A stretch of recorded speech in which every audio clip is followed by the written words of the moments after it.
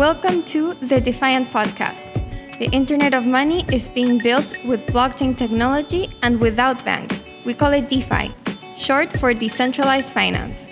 And this is where you can hear the builders and users of this cutting-edge world tell their stories firsthand. I'm your host, Camila Russo. In this week's episode, I speak with long-term crypto investor Qiao Wang. Wang is a partner at the DeFi Alliance and former head of product at Messari. Unlike many Bitcoiners who get into crypto because of their ideological views, or Ethereans attracted by the possibility of building decentralized apps, Wang had been a quant trader for 10 years when he first learned about crypto, and it was the asset's volatility and potential upside what drew him in. Years later, he's still actively trading. We talk about his portfolio and which coins look the most promising to him. Among his current big bets are SushiSwap and Terra, but not for the same reasons. As much as he loves DeFi, he believes there's a bigger opportunity in centralized exchange coins, at least in the short term. He looks at all sorts of metrics to come to his trading conclusions. In the end, though, he says, the market is purely driven by memes and Twitter influencers. But it's not unique to crypto. He thinks traditional metrics like PE are also memes, and that equity investors use whatever they can to justify valuations. About the current bull market, Wang says he's 90% confident prices will go a lot higher.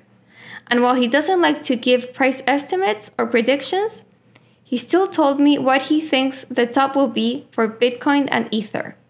So stay tuned to find out. Before we get to it, here's a word about our sponsors. Check out Kraken, where you can earn additional rewards by staking some of your favorite DeFi assets. With more than 1 billion in crypto staked, including 350,000 ETH, Kraken has paid out 27 million worth of rewards to their clients. Payouts are twice a week, and you can earn up to 20% annually. Sign up today at kraken.com and start earning some of the most popular DeFi assets, including Polkadot, Uniswap, Aave, and more. Being a DeFier is about getting access to financial services without the need of banks. A great way to do that is with Ledger. Ledger's hardware wallet, combined with the Ledger Live app, will enable you to own your crypto and give you the freedom to easily manage your assets.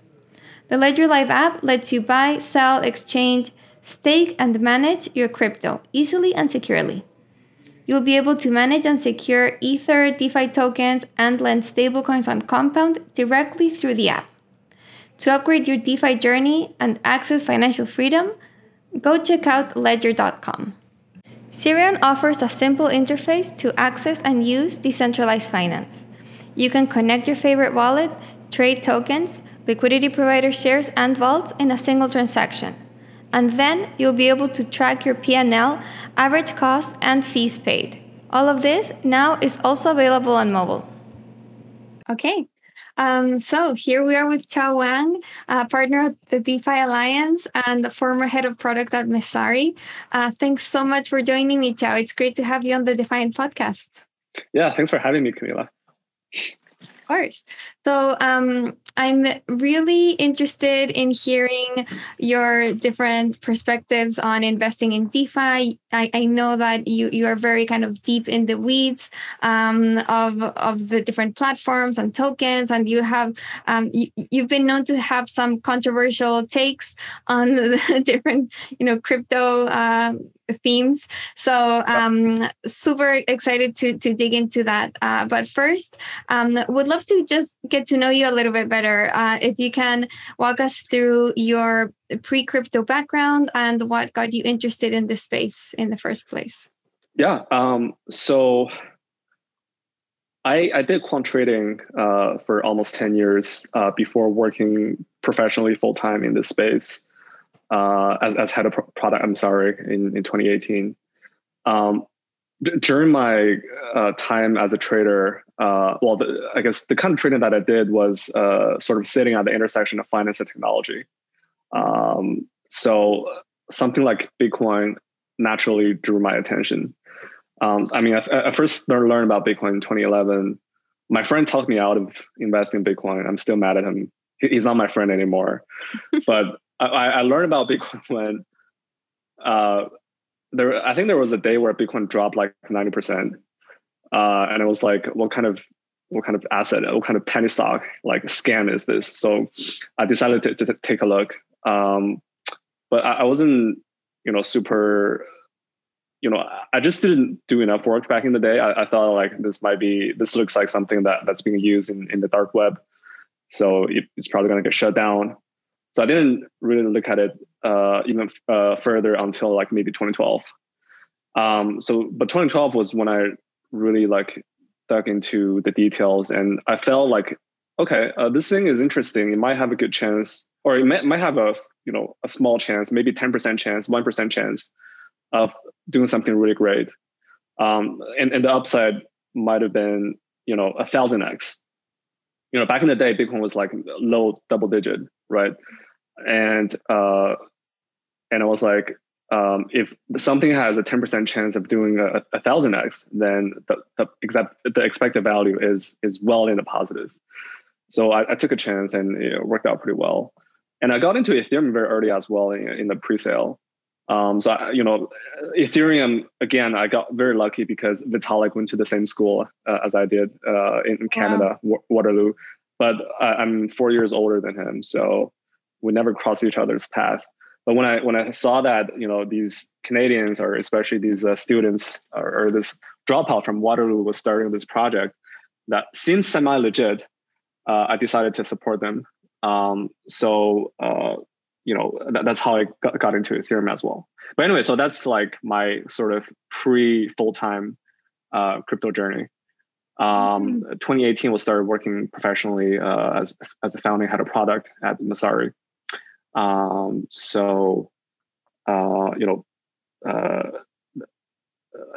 ran product, built out the technical team, and grew the company to like 20, 30 people, cash flow positive. And I left about a year ago to start the DeFi Alliance. Can tell you more about it later, but that's my story in my crypto journey. Nice. So a couple of questions on that. So you did quant trading for 10 years. I mean, where were you kind of in like big financial institution, and were you trading stocks? Like what kind of trading did you do? Yeah. So the firms that I was at, they're very well known within the quant trading space, but the general public generally wouldn't know about them because they're prop trading firms, meaning they trade their own capital. And so they don't have to be very public. They don't need to do a lot of marketing because they don't raise money from outside. So they're actually generally very low profile, but they are like, 5% of the entire US stock market in terms of trading volume, like 5% market share. So they do a lot of volume. And I did that in New York and Chicago. And personally, I traded US equities, and that includes cash, so basically like the individual stocks, but also ETFs, futures, options. Occasionally my strategies can be transferable to other asset classes because quant trading is sort of like, you don't really have to understand or study the fundamentals because you trade at more shorter term. And therefore, some of the market microstructure, some of the quantitative patterns can exist across multiple different asset classes. So the strategies sometimes can be transferable across asset classes. Right. But primarily, I traded equities. And so it's interesting that you came to look at crypto and I guess Bitcoin at first through this lens of equities trading and or like just traditional assets trading. And like you said, kind of quantifying or like measuring how much the potential was, and very different approach from, other early Bitcoiners who looked at it as, Bitcoin as a sort of, the hard money aspect or kind of more the ideological aspect, or like in the case of Ethereum, it was more of like the tech potential, like the tech promise aspect. So it's interesting that for you it was more of like just like a purely kind of rational trading perspective what got you into crypto. Exactly. So what drove you to like go full time and join Messari? Like what inspired you to do like make this big shift?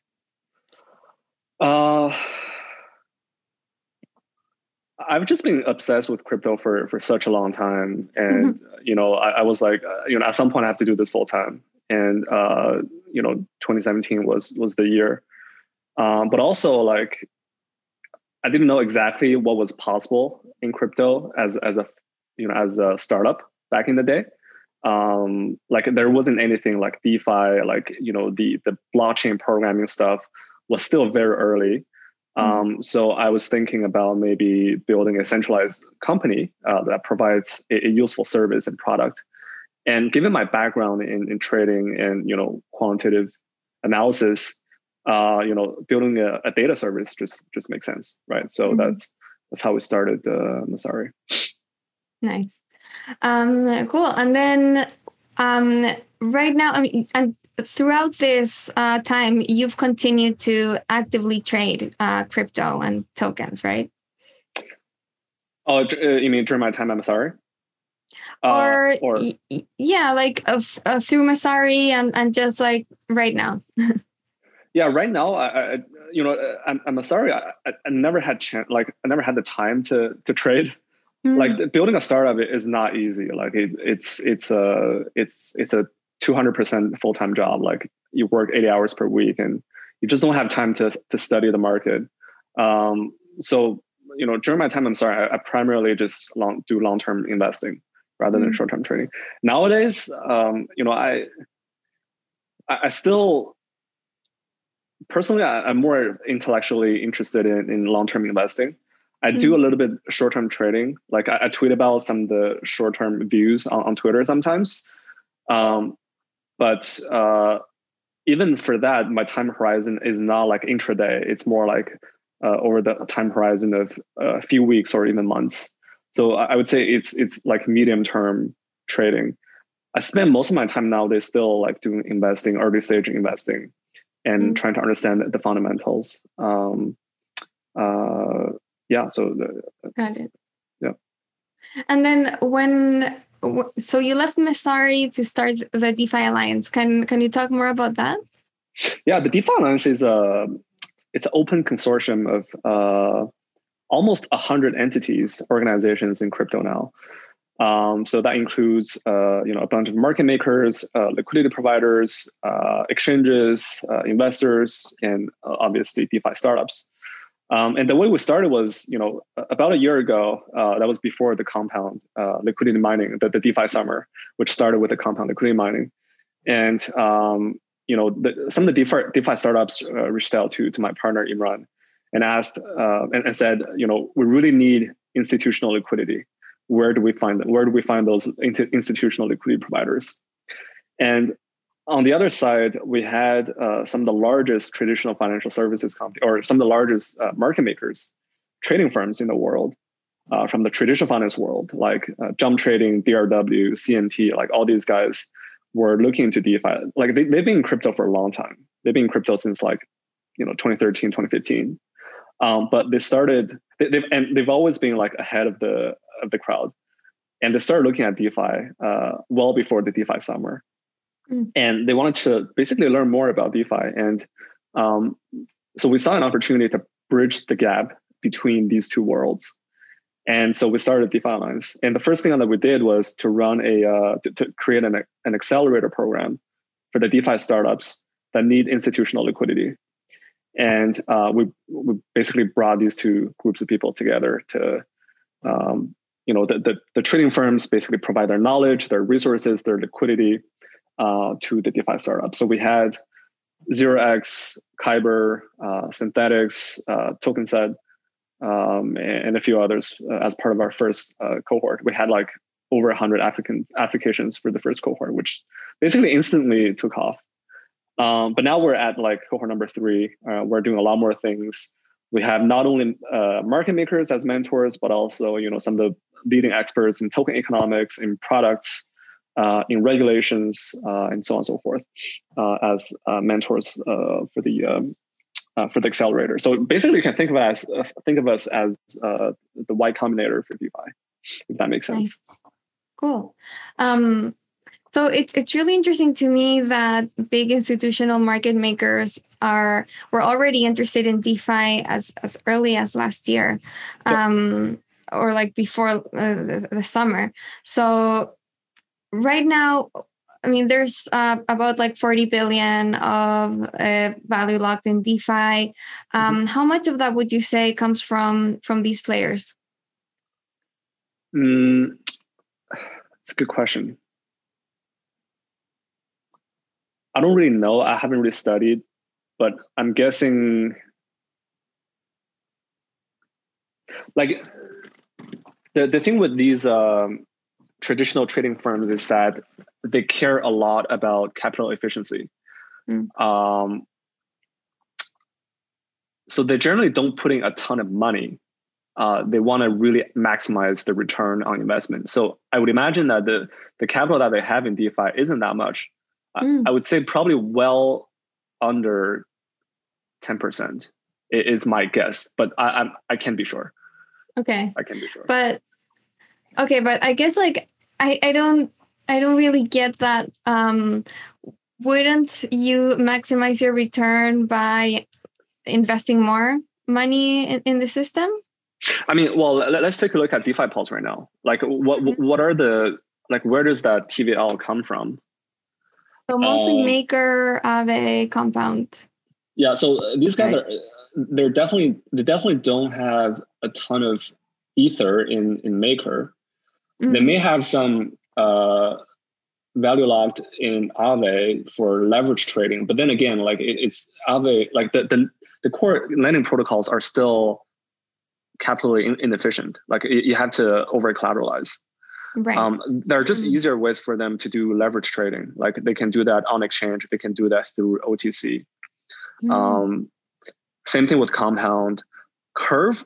So Curve is different because they can park some of their stable coins, in Curve and earn some yield.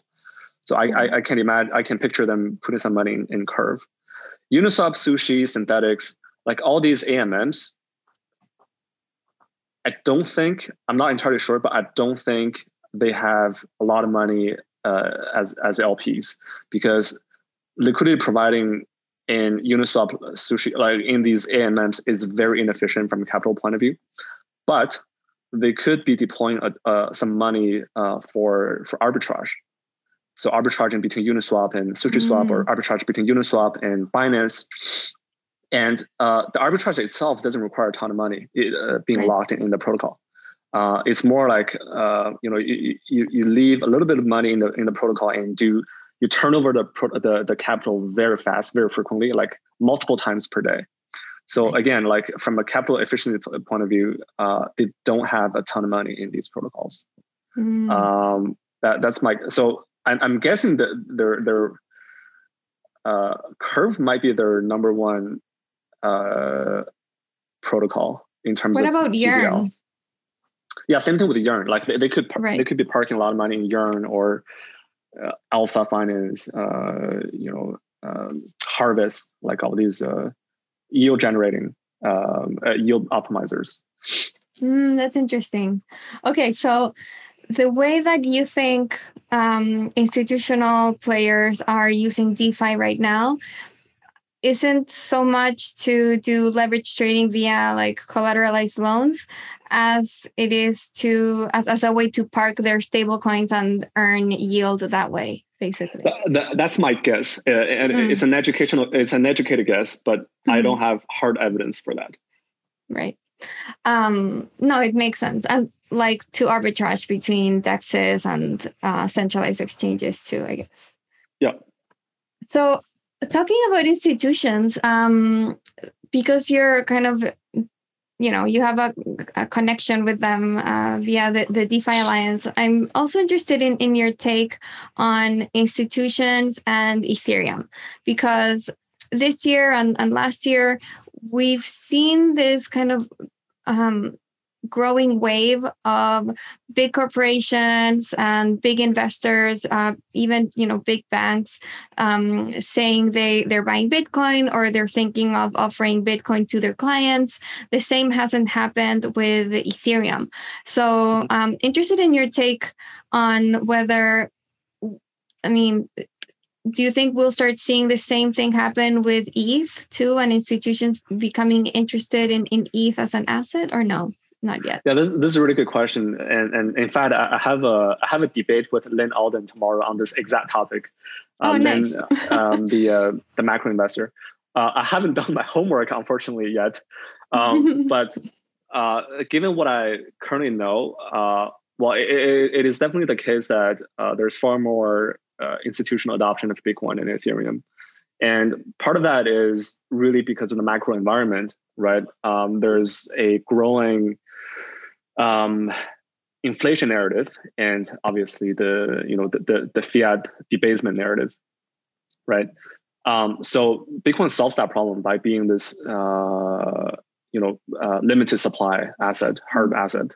Ethereum could become that kind of asset in the next few years. The Ethereum might have a deflationary narrative with the EIP 1559, but it's not there yet.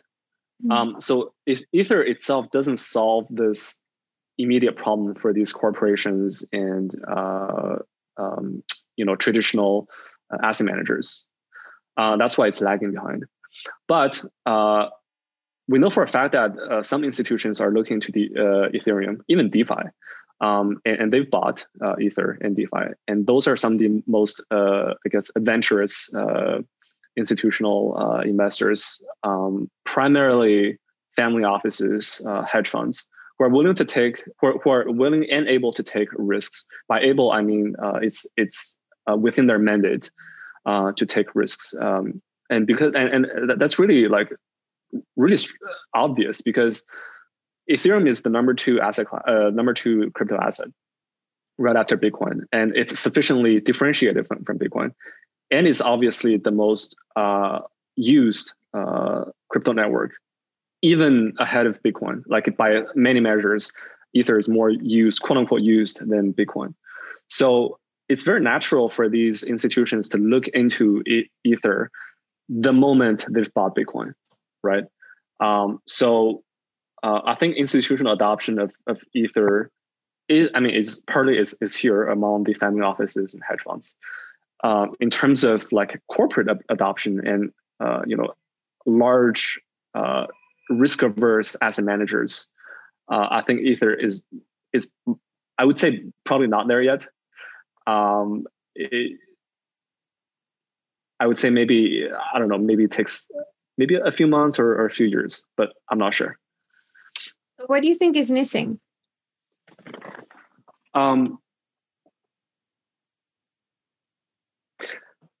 It's more about like, why are people buying Bitcoin than why are people not buying Ether? Like, it's not missing anything. Like Ether, like both are risky, but people are buying Bitcoin because it solves a very immediate problem.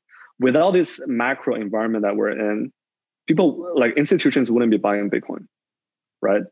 Bitcoin is just born at the right place, right time. Ether, on the other hand, it's still rather, like in many people's eyes, it's still rather a venture investment, a venture like asset class, right? Interesting. So, but I can't imagine that once the Ethereum community really figures out the monetary policy and the EIP 1559, that we're going to see a narrative around Ethereum being a deflationary asset. And this can be very attractive to the institutional managers. So, but we'll see. I like, my views update all the time, like constantly. For now, like, I don't have a lot of evidence that corporations are buying Ethereum, but things can change very quickly. Yeah. No, I don't think we've seen that. At least like they're not announcing it or anything. Do you think So one way for institutions to come to DeFi could be this narrative, like competing with Bitcoin as a store value with EIP 1559. Do you think another way into it could be just like the growing adoption of DeFi? Yeah, absolutely. I think as DeFi grows and some institutional investors will want to get exposure to DeFi via Ether. And for many reasons. One reason is that they just don't have enough time to dig into DeFi. It's too complex for them. They'd rather to hold an index or a proxy to DeFi. And the best proxy to DeFi is Ether, because Ether is very liquid, and most DeFi is built on Ethereum. And another reason could be that the institutional support isn't there for DeFi yet. Like Sushi is still not listed on Coinbase, for instance, right? I mean, they added Sushi in Coinbase custody, but not as a trading pair yet. So potentially, like the institutional support, like custody trading, may not be there yet, right? So there's both a logistic hurdle and a just an educational hurdle. Right, makes sense. In order for people to buy Ether instead of DeFi. Yeah, got it. Okay, and then I'm interested in digging into your own investment kind of thesis and strategy. So you mentioned earlier in the conversation that you're in more of a long-term like fundamentals driven investor. Is that right? I spend more time on that. I like to think about the long term. Short term, I do some of that stuff as well, but not as much as the long term. And with DeFi, can you say like which projects do you like which tokens are you holding? And besides holding just like specific DeFi tokens, are you also using DeFi protocols as well? Yeah, obviously. Actually, the two questions are very much related, because I much prefer holding the tokens of which I use, right? Like if I use Uniswap a lot, I tend to really appreciate the product and I tend to understand why this thing is valuable, right? So I use and hold Sushi, Uniswap, Aave, Compound, Terra, their token is called Luna, and quite a few others. But for me, the two, I mean, right at this moment, I think Sushi is just unbelievable. It's just unbelievable cheap, and it's so liquid, and the team is legit, and the user base is growing. So I just love Sushi, and Sushi has gone up like 10x, but I think it's still very much. Sushi has gone up 10x, outperformed almost everything else in DeFi, and yet still one of the most undervalued DeFi assets compared to the other DeFi assets, if not the most undervalued. Really? So I just love Sushi. Like they generate so much cash flow, and I'm just a big fan of it. The other one I recommend people to look at is Terra, because I just keep talking about Terra because Terra is one of the very few DeFi products that have a non-speculative use case. Like most DeFi products, they serve speculative activities, which is totally fine. But the issue with speculation is there is a little bit of a circular value accrual logic, because the more people trade DeFi, the better fundamentals the DeFi assets are, because they serve these trading activities. And the better fundamentals, the people want to buy DeFi assets, and then that generates more trading, more speculation, more lending and borrowing. So DeFi, by and large, is very reflexive from a fundamentals and price point of view. Terra is different because they have a product that that is a stable coin that's being used for payment. And I think last time I checked, 4% of South Koreans have Terra, the product installed, and are users of this product. So Terra is one of the very few products in DeFi that are used for real world economic activities. And so the value accrual is not entirely circular or reflexive or speculation based. So I'm a big fan of Terra. I can't say that they're on, like the price is kind of high nowadays. Like it's not clear to me. It's not as clear as Sushi in terms of value from a valuation point of view, but I'm just a big fan of the product itself. So Terra is a stable coin and Luna is the like a more volatile token? Terra is the name of the asset. Sorry, Terra is the name of the platform. Luna is the name of the governance token /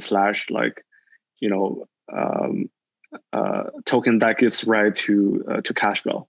And then there's a stable coin that's different from that. Okay. And so does Luna kind of get like fees from like the use of this stable coin? Yeah, exactly.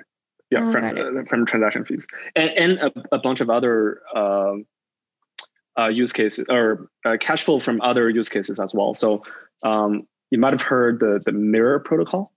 Yeah. The Mirror protocol is built by the same team, and they're basically a synthetic asset platform, so similar to synthetics. And in fact, like maybe a week or two ago, they did more volume than synthetics. They just launched. They launched like maybe a month ago. On the tailwind of Reddit, the GameStop, and all these retail traders being shut down by Robinhood, which is a huge use of our value proposition for synthetic asset trading. So Mirror Protocol supports a bunch of US stock trading. So I think they're doing great, and their trading volume is on the same similar order of magnitude as synthetics. But anyway, so I was going to say the activities and the fees generated in Mirror Protocol, part of that also accrues to Luna, the Terra platform. Oh, interesting. Yep. I didn't realize they were from the same team. We covered Mirror, like right after the GameStop thing explosion. And it's amazing how quickly they grew right after launch. And then I wanted to get a little bit into Sushi. Like you said, you like it because they're generating a lot of cash flow. Like, can you explain a bit more, like why you think it's so undervalued? Well, so number one, valuation is always relative. Like you can't say something is absolutely undervalued, right? You can only say it's undervalued relative to peers. So if you look at Sushi, and obviously I think the best comp is Uniswap. Sushi, I don't know the exact numbers, but if you look at the cash flow versus the fully diluted market cap, Sushi is a lot more attractive than Uni. You can also look at the trading volume versus the fully diluted market cap. Sushi is also very attractive relative to Uni. Other than Uni, you can look at things. You can look at some other like decentralized exchanges, but they're less clear of a comp. Like you can look at like 0x, for example. I'm a big fan of 0x. I think 0x is the most under discussed decentralized exchange in the space, and I'm an investor. But even like relative to 0x, Sushi is undervalued from a cash flow point of view and from a trading volume point of view. You can even look at Sushi relative to Coinbase, the upcoming Coinbase IPO, which currently is trading in the private market, maybe like at least $50 billion, but maybe like $90 billion. Like the private market isn't super liquid, so the valuations can change a lot. But if you compare Sushi versus Coinbase, it's very undervalued. So anyway, you can look at a bunch of comps. That's generally how I do relative valuation. But you need to understand that which ones are the best comps, which ones are like close enough comps, and which ones are, not the best comps. But the problem with relative valuation is that at the end of the day, valuation is determined by the market. And if you ask the market participants in crypto, if you ask like 10 different crypto funds, there will be 15 different valuation methodologies. So everyone values these things differently. So it's very much it's very subjective, and it's very much of an art, and it's not an exact science. But it seems like a lot of people are rallying around relative valuation of decentralized exchanges in terms of trading volume and in terms of cash flow. So as this consensus forms over time, it sort of creates a self-fulfilling prophecy for this kind of methodology. Great. Want to ask you briefly about like cash flow for DEXs, because I've seen this argument that you can't really consider the fees that they get as actual cash flow because they don't go to the platform and they go to like the LPs. Is that that's what do you think? That's absolutely a good argument. Because if you raise the fees, then you incentivize more LPs to provide liquidity. And so there's more liquidity. And then as a result, there could be more trading, right? But if you remove the fees, the opposite happens. So the fees directly impact the trading volume itself. So you cannot really consider the fees as really like a revenue for the token holders, right? So that's absolutely a good argument. But then again, like we're still like so early, and people have not really formed consensus around this kind of arguments. So it's still very hard to say definitively. Right. Yeah. So I guess like it might be best to define it as just like fees relative to market cap rather than cash flow relative to market cap. Yep, sure. And then it's like TBD whether that will actually go to token holders directly. Yep. Yeah. Yeah, and this is partly another reason why like Uniswap and Sushi are better comps for each other than Sushi and 0x, because the fee models are very different between Sushi and 0x. So it's very hard to compare the fees side by side. And that's why like I also like to look at the trading volume relative to between the different platforms, because the trading volume is a bit more comparable than fees. And then on this topic, I saw you tweeted recently that you think exchange coins are cheap relative to DEXs. Do you still think that? I still think that. I tweeted that this morning. I mean, if you look at the valuation, fully diluted valuation of Uniswap, it's about $20 billion. And if you look at FTT and BNB, FTT is, I think it's well under 20 billion. BNB might be slightly over. I can't remember the exact numbers, but both Binance and FTX do way more volume than Uniswap. Like their derivative volume is just really, really big. It's much bigger, maybe an order of magnitude bigger. Again, I don't have the exact numbers, but I think it's an order of magnitude bigger. And yet they're priced in the same order of magnitude. So I think they're really cheap compared to the DEXs. But the counter argument is the DEXs have this DeFi narrative behind them, and DeFi are they represent the permissionless ethos of crypto. They're more composable. There could be a lot more things that can be more easily built on the DEXs rather than on the centralized exchanges. They're more scalable. They have less burn. So you can imagine that the valuation, all else equal, the DEX valuations can be higher than the centralized exchanges. Sorry, my headphone just went out of battery. So do you hear me okay right now? Yeah, I can hear you Okay. okay. Yeah. It was a little bit off for a second, but Okay. we're back, so Okay. so it's good. Yeah, no, that's super interesting that that DeFi DEX tokens are valued at the same magnitude as centralized exchanges.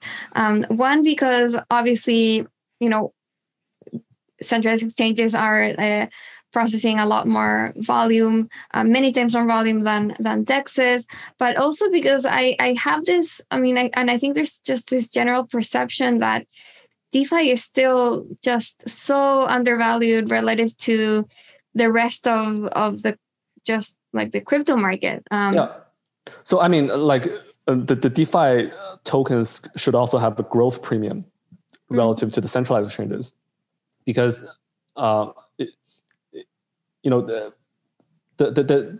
starting point is a lot lower for DEXs than for something like Binance. Like DeFi can grow a lot faster than Binance can grow, just because they're starting at a lower starting point. So there is a growth premium as well for the DEX assets, DEX tokens. And another aspect is the centralized exchanges, they have two components. They have a token component and they have the equity component, right? So a lot of the value actually accrues to the equity itself rather than to the token. So the token value is being diluted, whereas you don't have the same problem with DEX tokens, right? All the value should be accrued to the token itself. I mean, obviously they also have equity, but in theory, the cash flow can go to the token holders. But anyway, so these are some of the arguments against centralized exchanges or exchange tokens being undervalued against DEX tokens. But like I said in my tweet, like valuation is just a meme, right? And if the market buys this meme, then the mispricing will go away. And I think that the mispricing is so, like the price is like the centralized exchange volume is so much bigger than DEX volume that I think at least some of that pricing discrepancies can go away. I think it doesn't completely account for the things that we just discussed, the growth premium, the equity dilution, etc. Meaning that centralized exchange tokens should rise relative to DEX tokens. That's my thesis. It may or may not happen. Like the market may not agree with my thesis, right? Right. But that's what I'm hoping to happen. And on this topic of like meme, we wrote a story today with the term memeonomics, which I think is kind of becoming more and more prevalent in markets. And I saw you also saying something, similar to this.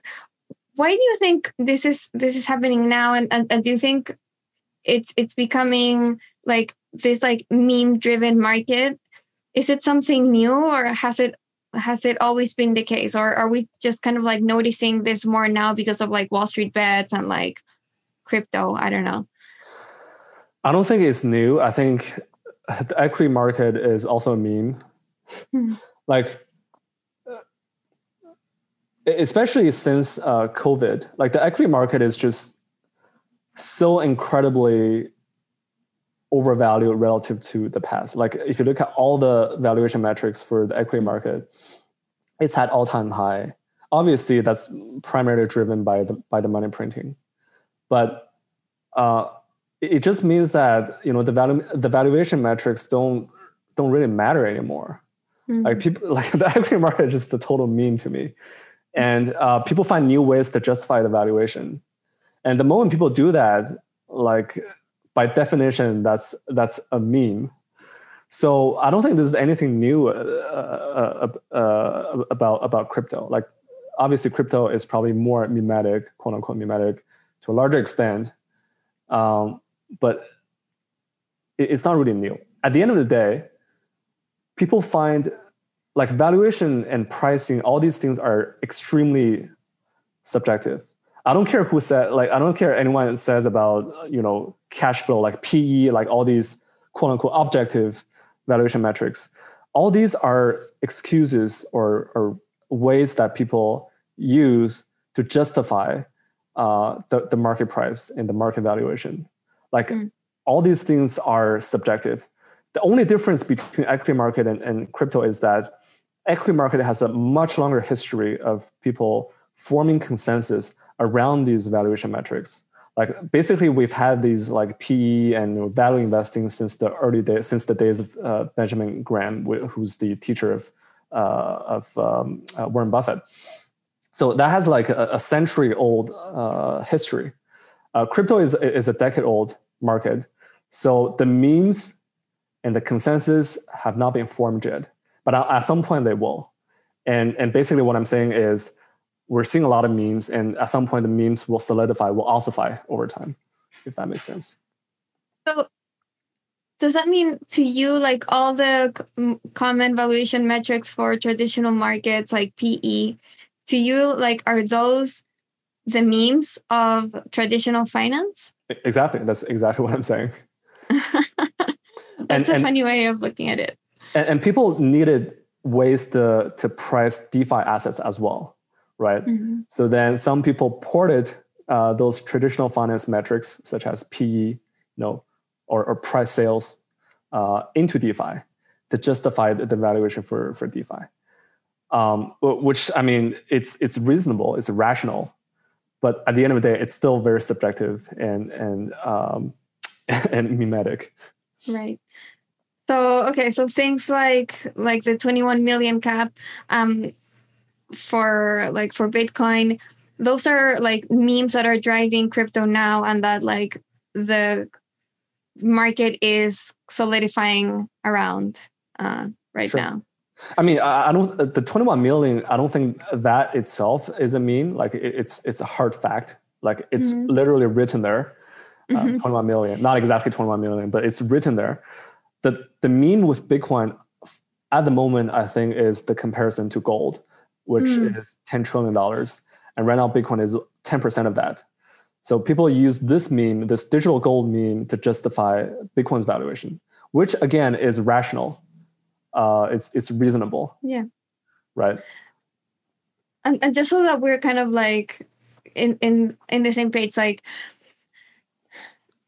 investing around memes basically means like simplifying a concept, right? And having people kind of rally around that simplified concept. So like in the case of Bitcoin, that's digital gold. Like for Ethereum, that was like world computer. And these are kind of like the simplified arguments for or against crypto that investors are kind of use as like arguments to buy all these different tokens in the end.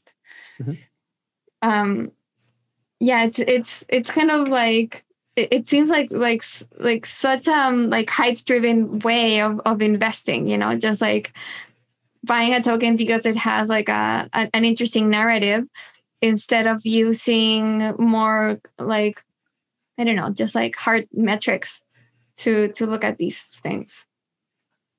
Yeah, I mean, it's not unique to crypto. It's has been for a while in the stock market as well, right? Especially since the I guess since the internet, the emergence of internet stocks, which don't generate cash flow, at least in the early stage, right?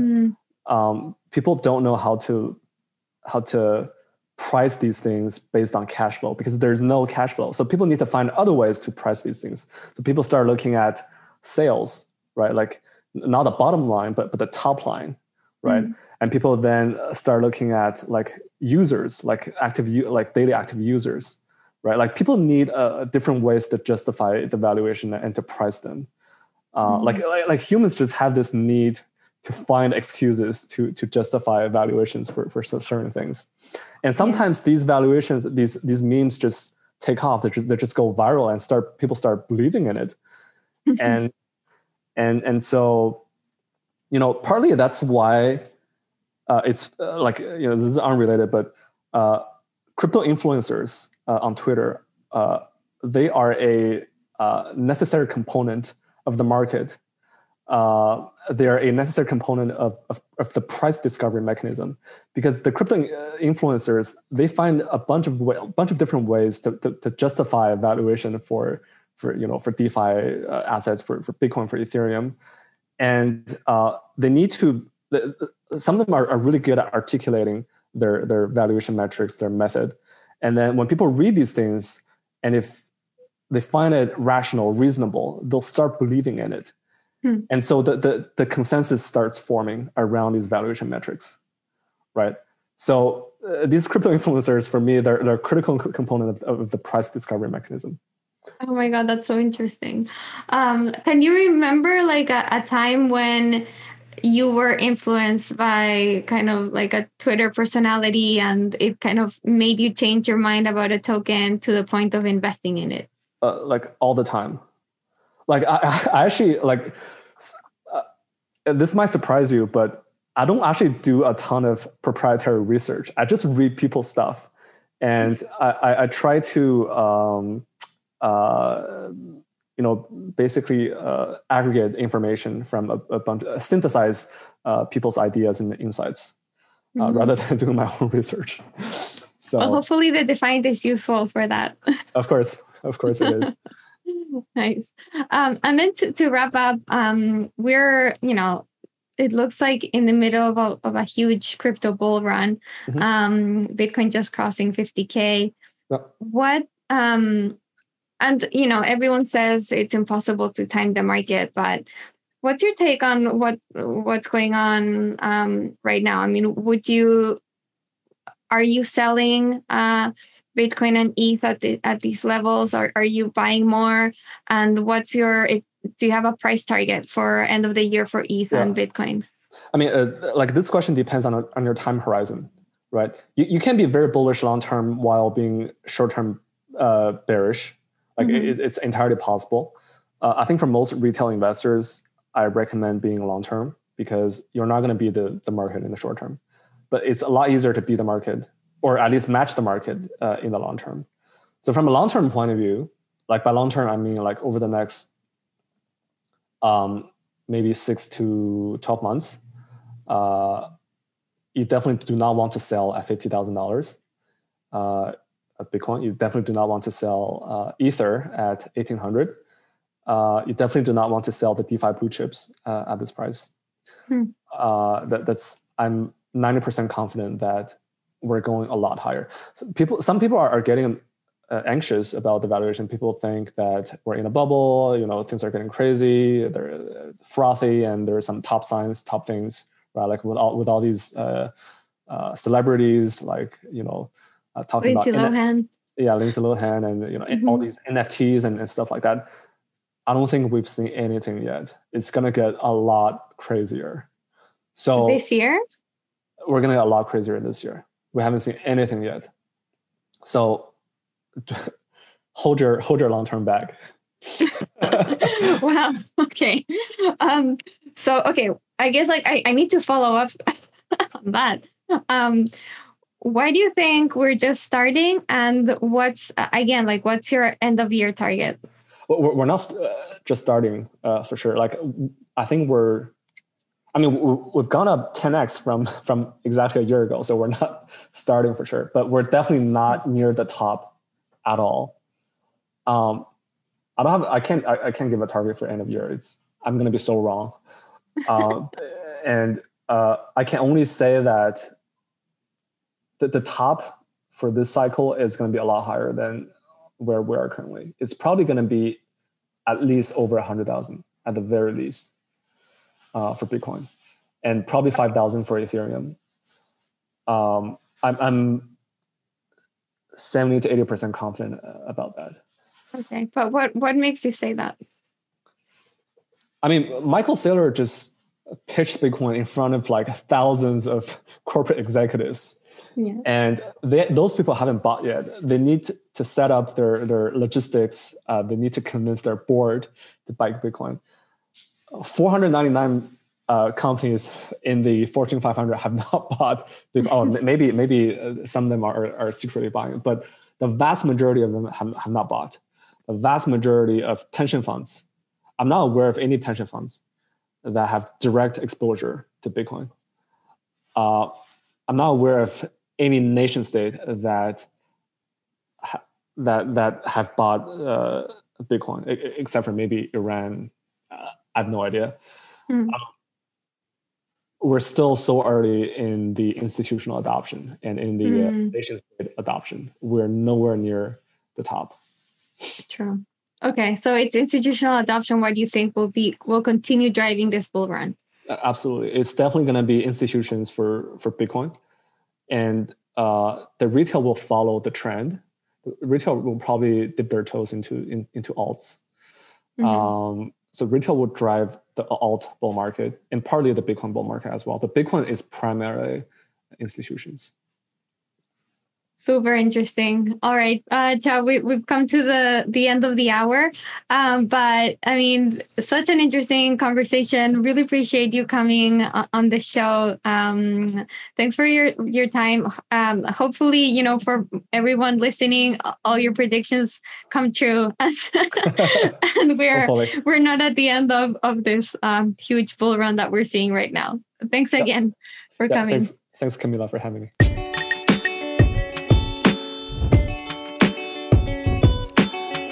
And before we close, here's another word about our awesome sponsors.